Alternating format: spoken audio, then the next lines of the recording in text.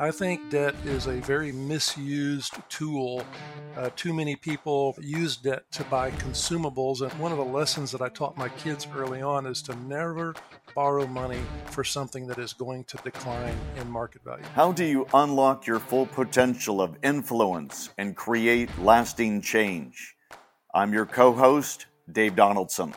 Along with your other co-host, Scott Young. Welcome to the Influencers Podcast. Join us each week for inspirational stories and strategies from leaders, experts, and professionals around the globe. We want to see you get equipped and empowered to make an impact that resounds from your neighborhood to the nations. Well, you can't talk about influence without talking about stewardship of our resources, and we are honored to have one of the nation's top financial advisors, Gil Baumgarten. And Gil is, as I mentioned, one of the top financial advisors in the nation, founder and president of Segment Wealth Management, an RIA financial advisory firm. Since its inception in 2010, Segment Wealth Management has grown to a top 10 firm in Houston, as recognized by the Houston Business Journal, with over $1 billion in client assets under advisement. Gil is also a 9-time recipient of the top 1,200 financial advisors. And I could go on, but in addition to that, I would say more importantly, Gil is attentive to his family, friends, and colleague. He is an outdoorsman, avid outdoorsman. He's traveled the world hunting, fishing.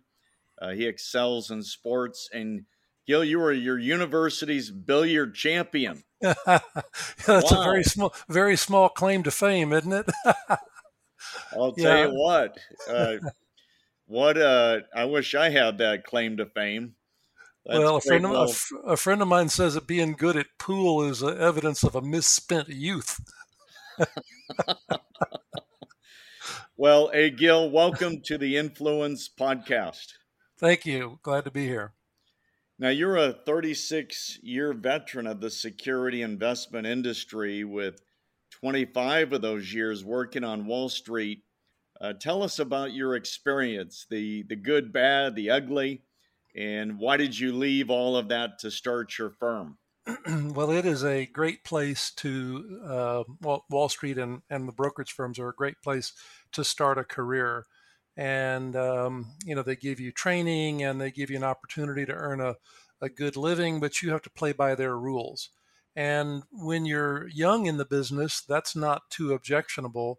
But as you get older and more seasoned, figure out how things work and then figure out how clients and the advisor might in fact be disadvantaged by the system. I kept running into a conflict that I just couldn't reconcile. And after 25 years of trying to navigate that, I just decided I and my clients would be better off on a fiduciary platform that doesn't have as many conflicts of interest as are present in the brokerage world. So that's what I chose to do in 2010. Wonderful. Well, I got to ask you this question because you make the statement in your book, which we're going to talk about. The house always wins, and I think many that are following the market today probably feel that way. Yep. But what do you mean by that? And can you give us a brief history of the stock market?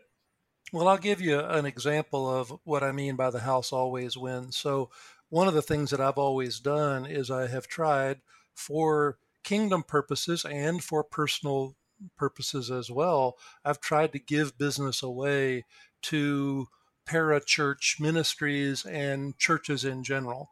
And so my firm currently manages money for several churches and pseudo-church organizations, and we don't charge for our services. When I was at the brokerage firms that I worked for and tried to do the same thing, they had a total prohibition on it.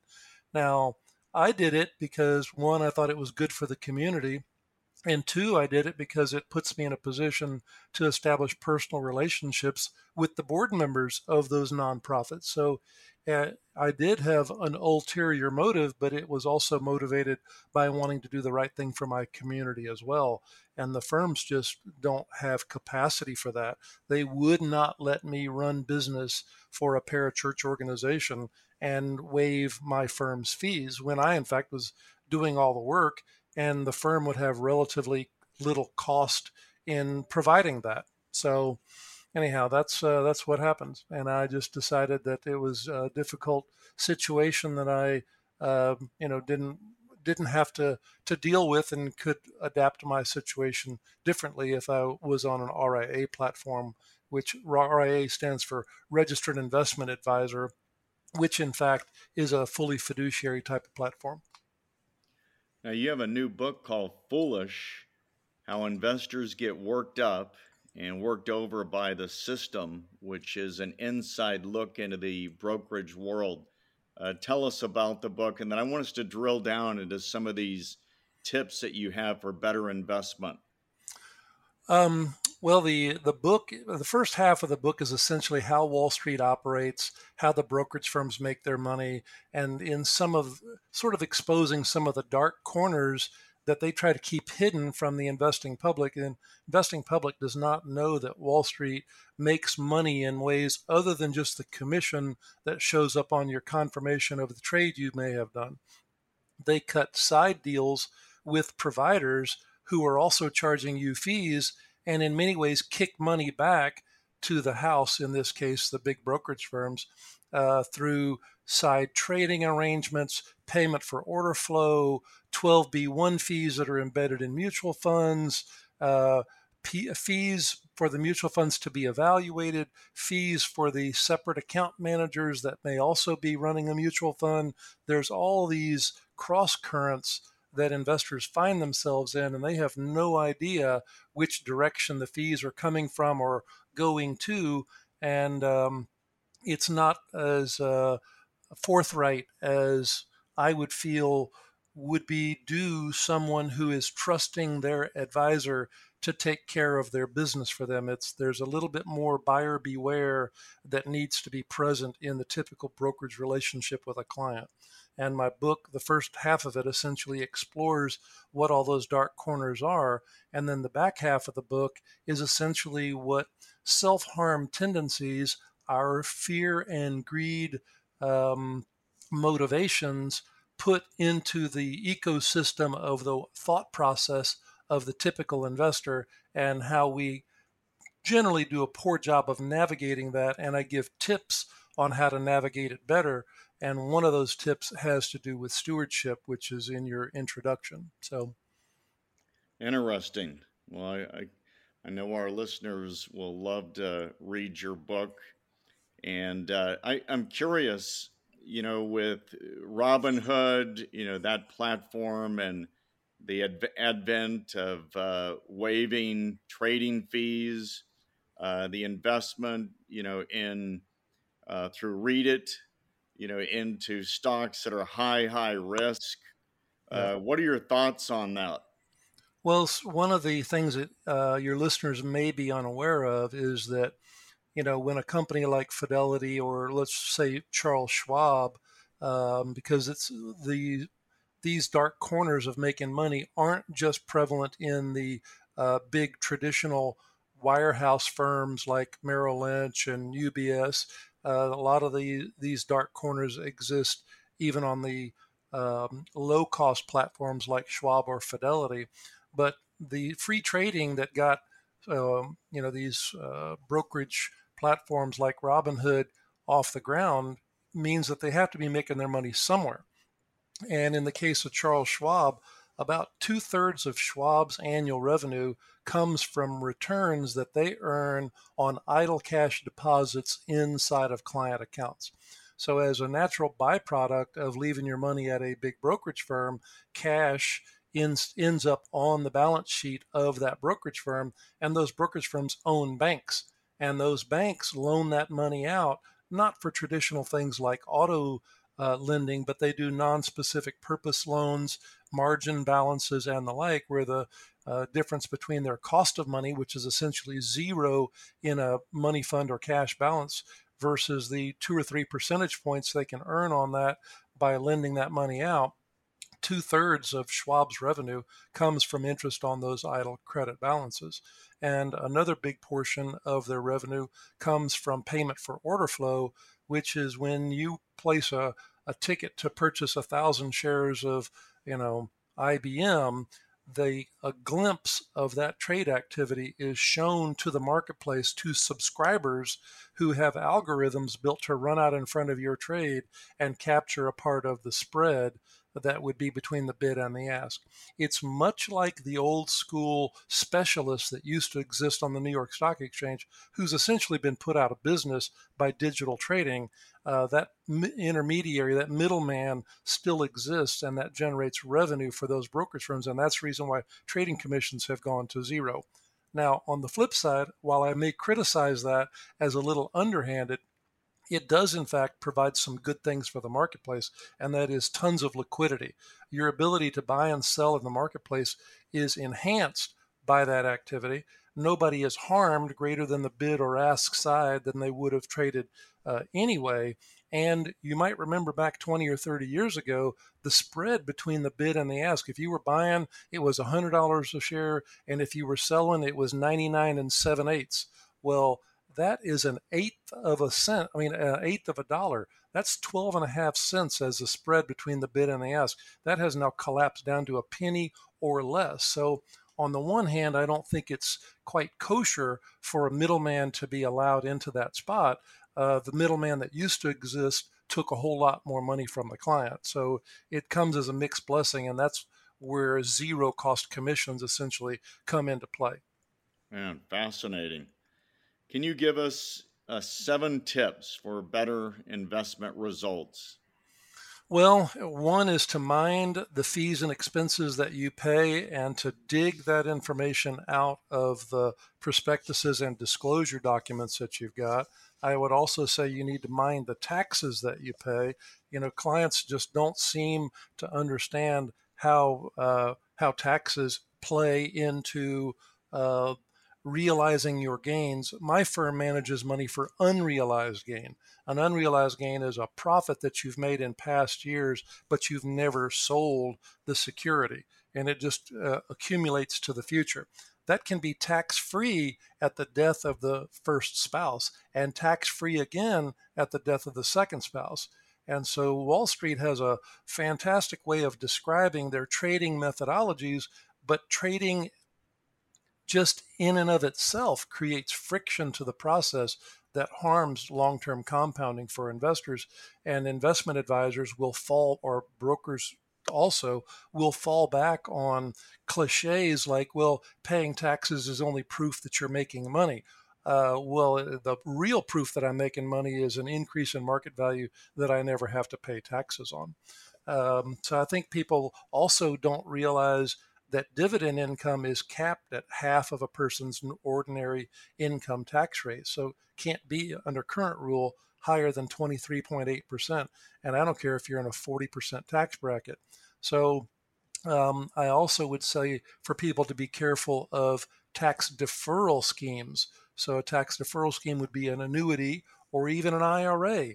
When you defer taxes with government sanctioning in an IRA, a 401k, or in a product like an annuity, what you're giving up is your ability to have capital gain taxation, which also is capped at a 23.8% tax rate. And what you have to take in return for your deferral is ordinary income taxation when you pull that money out. And so the government's no dummy. They give you deferral in your early years, and what you have to do is pay ordinary income tax on your later years. And it's not as powerful of a tool as most people understand it to be. I would also tell people another tip would be to make sure you're using a Roth IRA if you qualify for one, and do the calculations to convert your existing IRA to a Roth. Another tip would be to minimize the money that you borrow. We don't like to see people have mortgages and then turn around and buy bonds in the bond market. you're borrowing money from yourself on one side and you're lending money to yourself on the other side. And the marketplace typically takes advantage of that, and it makes it very difficult to make money in that type of a spread. So those are just typical tips that I would give people about minding their P's and Q's and following a philosophy that generates better returns and less risk for them. That last one, I think, is one that we overlook. So if you're investing, for example, in a bond, let's say you may get 1%, but yet you're paying 3 to 4% in interest for your mortgage. Yes, and mortgages aren't always fully deductible, and the interest that you might be earning on your bond might in fact be taxed as ordinary income. So on the one hand, yes, you might be earning 1%, but you might also be giving nearly half of that return back to the government. And depending on your tax filing status, you might not, in fact, be able to deduct the interest that you're paying on your mortgage. So you can get caught in a triple whammy where you are paying more for your mortgage than you otherwise would earn, and then your taxes turn around and bite you in both directions. So the one disadvantage to paying that mortgage off is that you lose some liquidity, but many people just don't do the math. And there's also a self-deception that comes into this. It's easy to ignore the fact that I owe $500,000 on my house.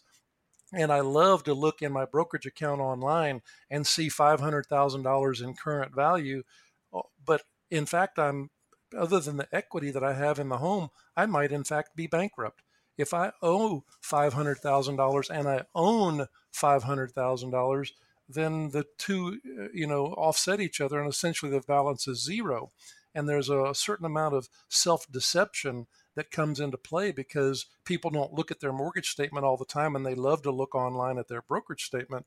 I think that should be cause for a little bit of scrutiny. And that is so well said. Any other thoughts on debt? The Bible, as we know, says a lot about debt and not being enslaved to any person. Yeah, absolutely. Talk with us about that. I think debt is a very misused tool. Too many people use debt to buy consumables, and one of the lessons that I taught my kids early on is to never borrow money for something that is going to decline in market value. That means if you're borrowing money to go on a vacation, the memory is all you're going to have of it when it's all over with.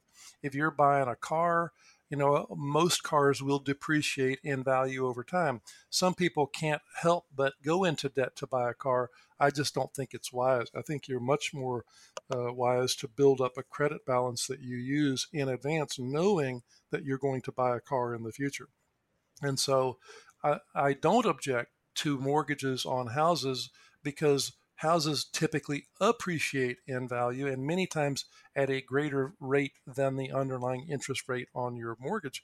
I can't believe that people will loan money for 30 years at 3% to buy an asset that in fact is liable to increase in market value, but the lender does not have any interest in the appreciation of that asset.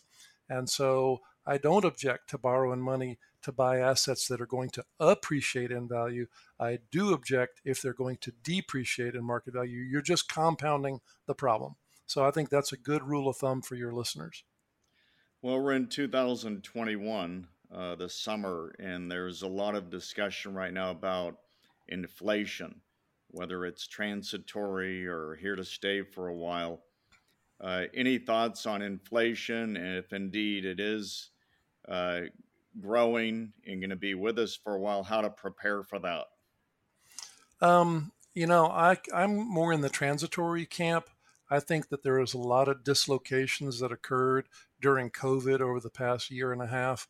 I look at the reports that say businesses are having a hard time finding employees. Would-be employees are many times sitting back on their laurels and collecting their unemployment check. They also benefit from the freeze on evictions. So there's been some demotivation from government programs that have given people incentives to not act responsibly in how they spend their time. And there's just a limit to how much the government can do. And there's a limit to the patience of the taxpayers who are otherwise out or working to earn a living and having to support other people who are choosing to not do so. So I think that once we reach the end of that limit and the government starts to take their foot off of the accelerator, which is essentially free money, if you will, I think that the supply chains are going to get back into sync, and cars are going to stop being in short supply. The chips that are in them that are also in short supply.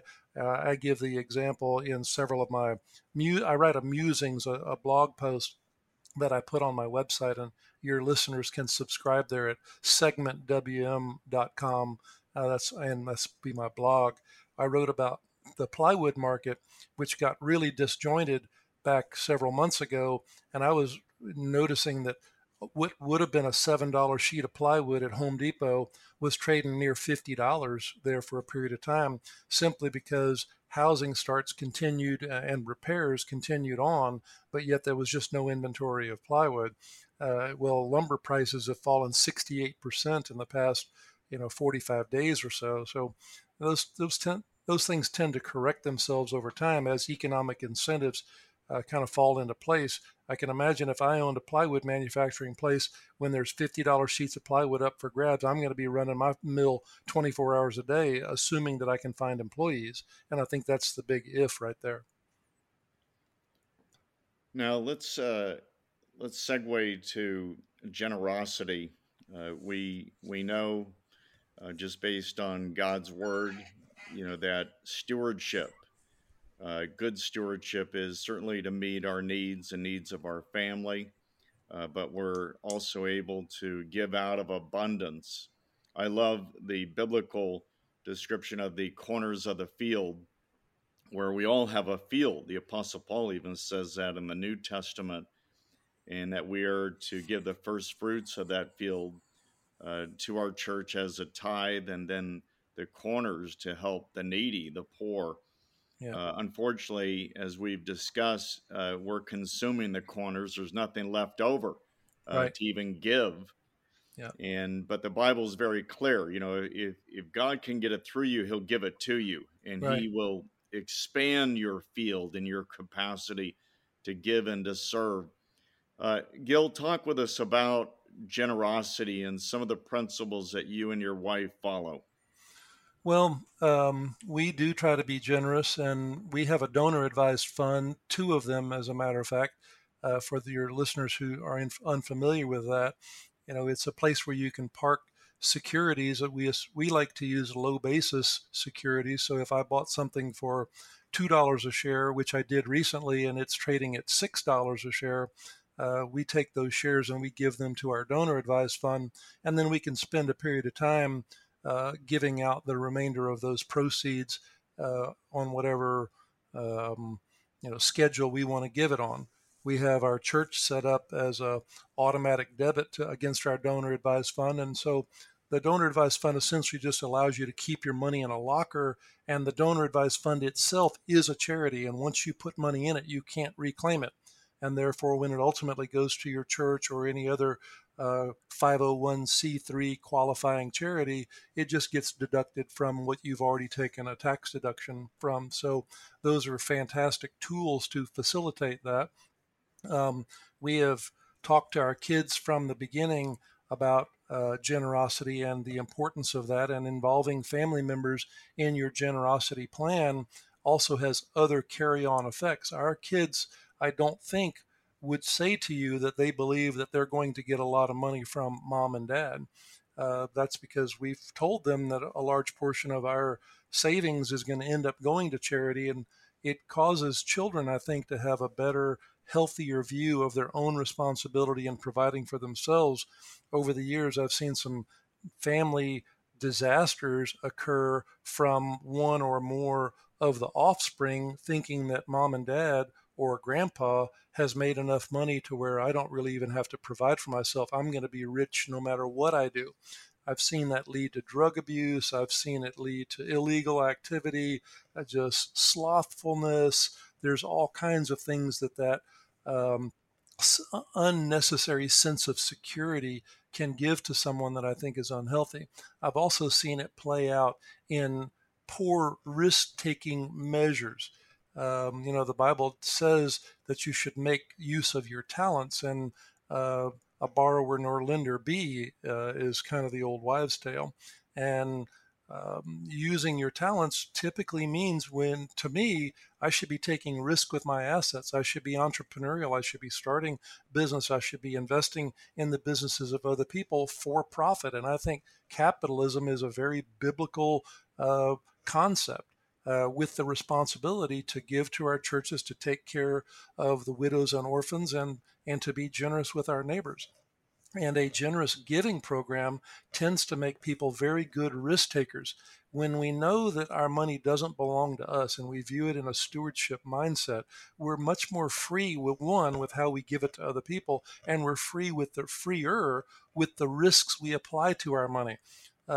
People who are savers, who count every penny and have everything all allocated out in their mind, typically don't want to expose a market variable where the stock market can come in March of 2020 and swoop in and withdraw 30% of your money.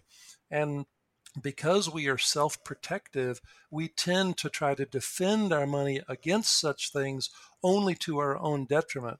If we are hoarding our money and have an unhealthy relationship with it, we will step right in the midst of that 30% decline and try to take corrective action to help ourselves, and we end up hurting ourselves in the end. The 2 days that followed that March 23rd bottom of last year saw about a 20% return occur in less than 48 hours. So anybody who took corrective action to try to protect their money in March of last year in the free fall really did themselves a ton of harm, and the stock market since then has doubled in market value. So it's that protection that really puts people, and in the book we talk about this as the scarcity versus the abundance mindset. And a person who views scarcity, and it's not a matter of how much money is involved. We've seen clients with very large pools of assets still view their situation as scarce. And we have seen more modest investors view their situation as abundant. And that abundance mindset is the key to taking good, healthy risks with your money and being a patient, long-term investor to allow things to percolate along. It just so happens that also goes very well hand in hand with a stewardship mindset and the ability and willingness to give freely of our resources. Wow, that's so good. I love what Warren Buffett said about giving to his kids. Leave the children enough so that they can do anything, but not enough that they can do nothing. That's exactly right. That's very wise. I have a question for you though about donor advised funds, and I think it's a wonderful tool. And you mentioned that it's a locker where you're storing funds that you can in turn donate. And if I'm reading correctly, there's right now well over $150 billion of funds that are in that donor advised funds. The challenge is does government just mandate that you give away 5% a year of that?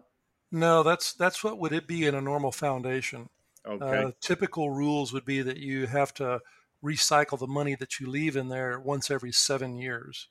And so, but not all donor advised funds operate that way. But I think that is a rule that I recall from past dealings, that every 7 years you have to recycle the money.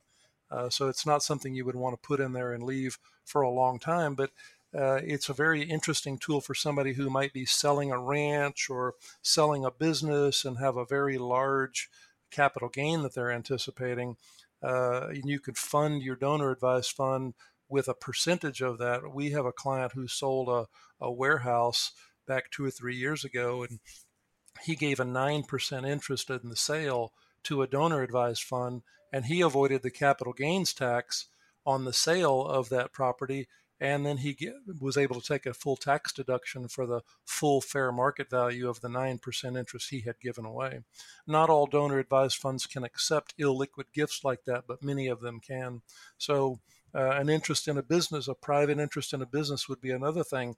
If you own a large manufacturing business and have 1,000 employees and you're selling the company to a competitor, you can give a minority interest in that right before the sale and avoid the capital gains tax that you otherwise would have endured, in addition to being able to take a tax deduction for the full fair market value of the gift of the business into the donor advised fund. It's essentially a proxy for your own personal foundation, which is much more cumbersome to transact business in and to monitor and to meet all the government rules for a private foundation. Well, DAFs are wonderful if Yes, they're they are. used as a tool. Yeah. Unfortunately, I think far too many people, they have put a lock on that locker. Yeah. I've heard it said that all the money that churches need in the country is available. It's just sitting in your account. So, the people have to be more proactive about giving their money away. Gil, this has been wonderful. I'd love to chat with you more, but I want to ask you, how do we get a copy of your book? You can buy it on Amazon. It's called Foolish, and the subtitle is How Investors Get Worked Up and Worked Over by the System. And so that it's going to be on Audible here in the next 60 days or so, and there's an audio version coming to Amazon also. It's available in hardback and paperback right now on Amazon. It made bestseller status the first month that it was on there, so I would encourage your listeners to go check that out. They can also subscribe to my free blog at segmentwm.com/blog. We post about once every 2 weeks. We write an article about all these things that we're talking about and how it works, and give people some things to think about and hopefully make them a better investor. Wonderful. How do we contact your company if we're interested in, for example, setting up a DAF? Segment Wealth Management is the name of my firm. It's segmentwm.com, segmentwm.com. All of our contact info can be found there. People can also go to my Gil Baumgarten website. Gil is spelled with one L, so GILBAUMGARTEN.com. I'm an artist and do some sculpture and paintings and speaking and other things that aren't appropriate to put on my company website. They can go there and find out more about how I do things. I'll tell you, you are multi-talented, to say the least. And thank you. Gil, we're so grateful that you joined us today on the Influencers Podcast. Thanks for having me. We hope you enjoyed this episode of the Influencers Podcast on the Charisma Podcast Network. If you enjoy our content, we would love for you to subscribe and have the opportunity to tune in to future podcasts. You can also follow us at the Influencers Podcast Official on all social media channels to stay up to date, to hear more inspiring content, and to unlock your full potential as an influencer. Remember, folks, use your influence to move people closer to Jesus and his mission.